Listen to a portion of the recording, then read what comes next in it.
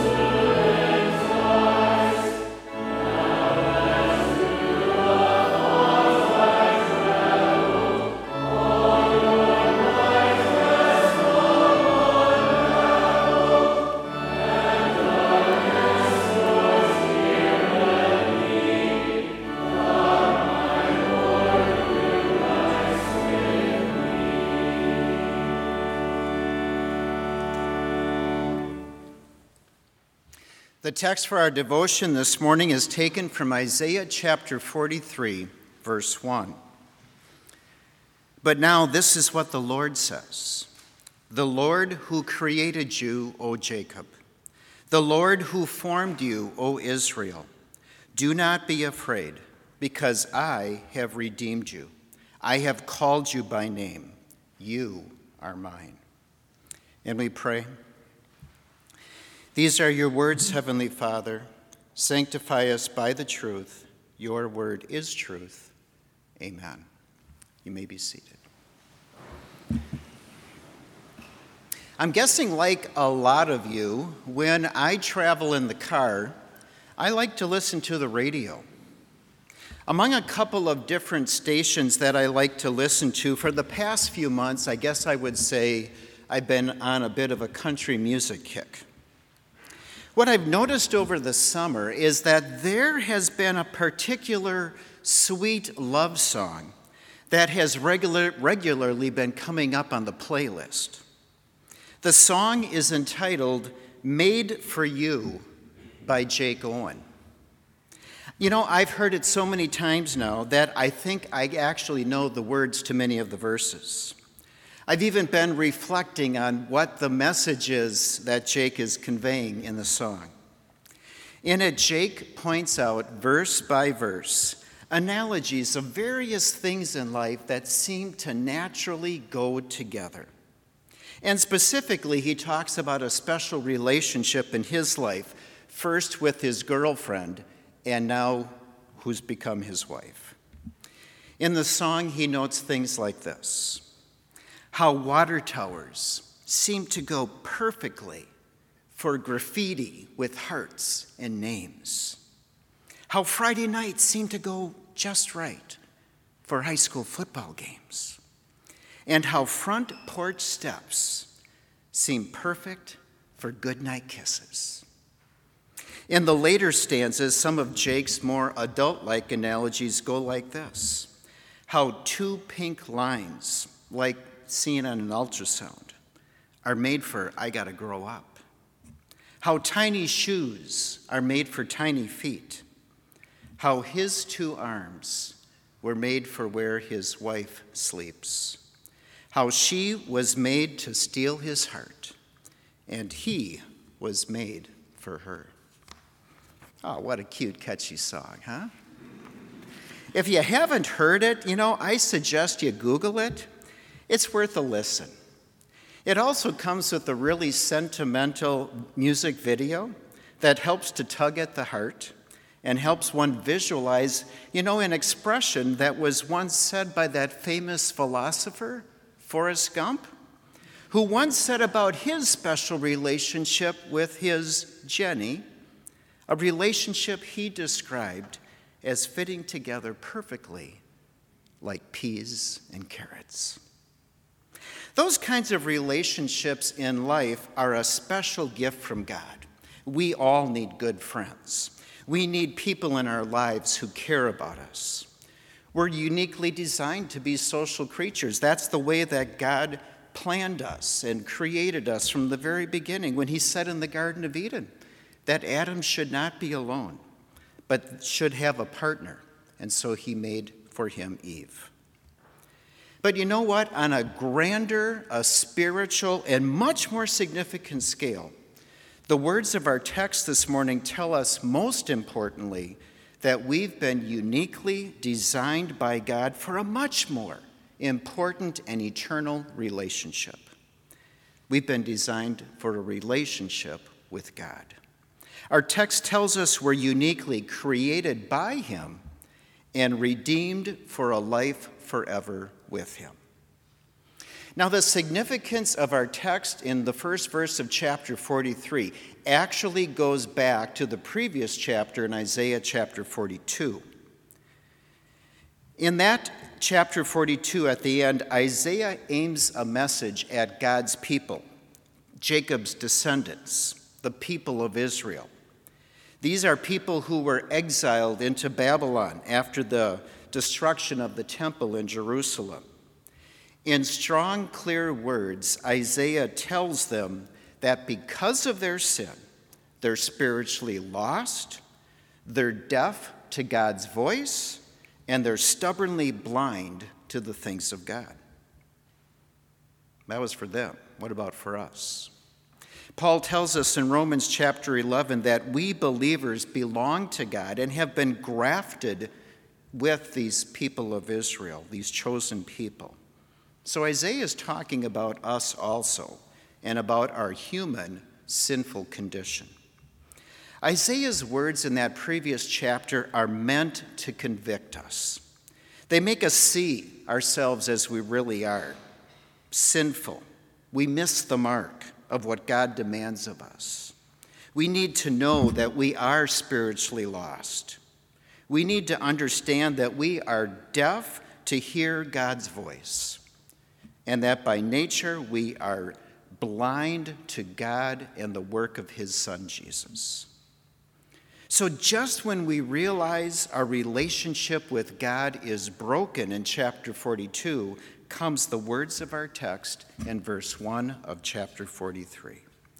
These words bring us the sweet comfort of the gospel, God's message of undeserved love for us.